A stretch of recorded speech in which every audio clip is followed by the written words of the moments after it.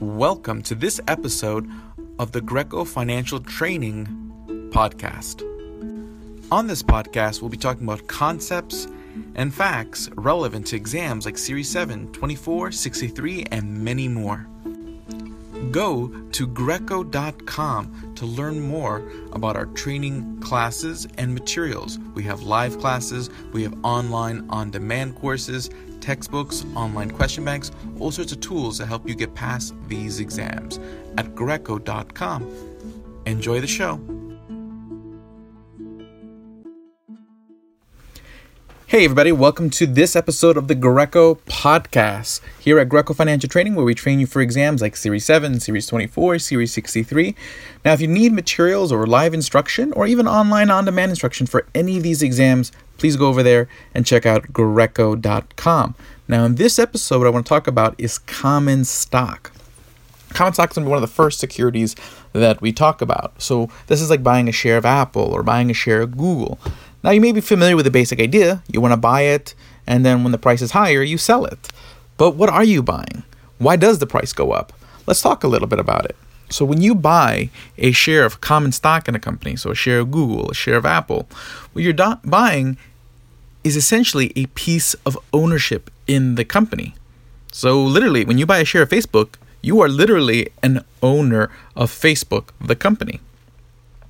Which means that every year when Facebook has their annual shareholders meeting, and this goes for any company you own a share of, at the annual shareholders meeting, you're entitled to be in attendance. You can go to the shareholders meeting, vote with all the other shareholders, etc., because you are an owner of Facebook.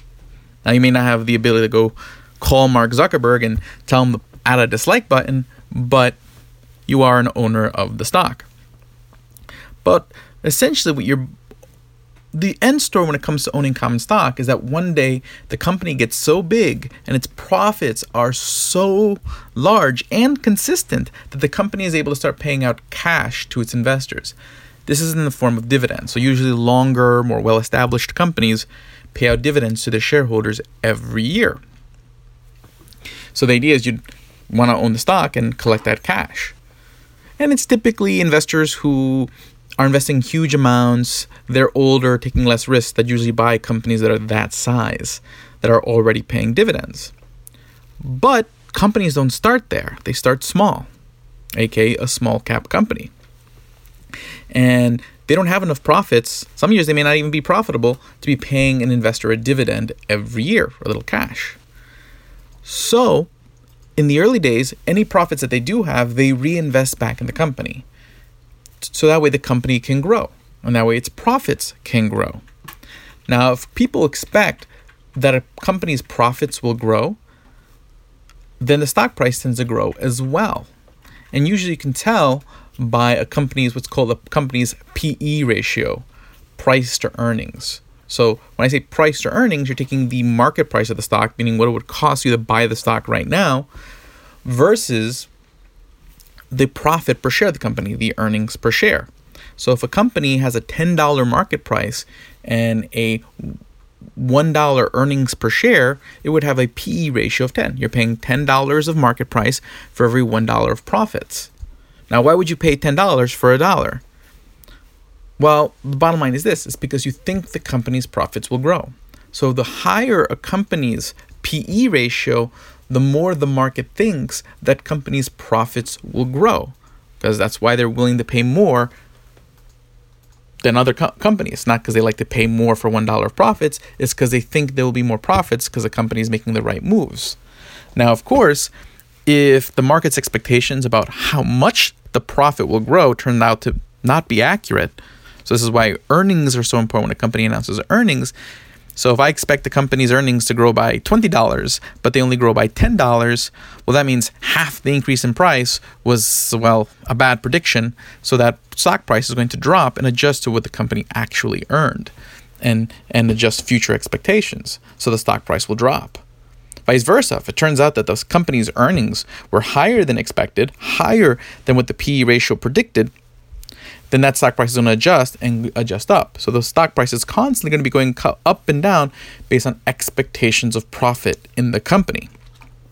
and anything that influences those expectations, which could be how the economy is doing, what the competition of the company is doing, changes in the management of the company. All these things affect whether that people will expect that company to do better, to do worse, etc. And the P/E ratio is a good gauge on what the market thinks. So generally, companies with high P/E ratios are companies you would call a growth company, a company where people expect the company to grow. But that's not the only reason people buy stocks. Sometimes the P/E ratio is really low. That's because people don't think the company is going to make as much profits as other companies. So in that case, sometimes the market's wrong, and the company turns out to make a lot more profits than the P/E ratio suggests. And when you identify these kind of companies, these are called value investments. You're finding in companies that are not necessarily expect to grow in a huge amount. These are companies where the market sort of kind of underpriced them. So there's value companies, there's growth companies, then there's income companies. These are the bigger companies, the utility companies, who generally aren't reinvesting their profits every year because either they're too big, or utility companies just generally always pay out a dividend. So they take the cash from the profits they make each year and pay it to the shareholders.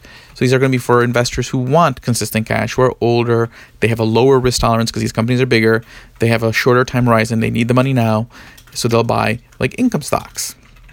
And then there's stocks that move with the economy. These are called cyclical stocks. And these are generally going to be the things that you want, like candy, jewelry. So you generally buy more of these when the economy is growing and less of these when the economy is shrinking. Then there's counter-cyclical stocks, which are ones that move the opposite, typically like gambling, cigarettes, alcohol, because these are things that people buy more of when things are bad. And then there's defensive companies, ones that really don't go up or down depending on the economy. They just kind of have their own thing. Think like insulin. People aren't going to use more insulin because the economy is doing well, but they're not going to use less because it's doing bad. It's purely based on the amount of diabetics out there. So that would be a defensive stock, where basically the demand for that good has nothing to do with the economy. These are generally the things you need to buy.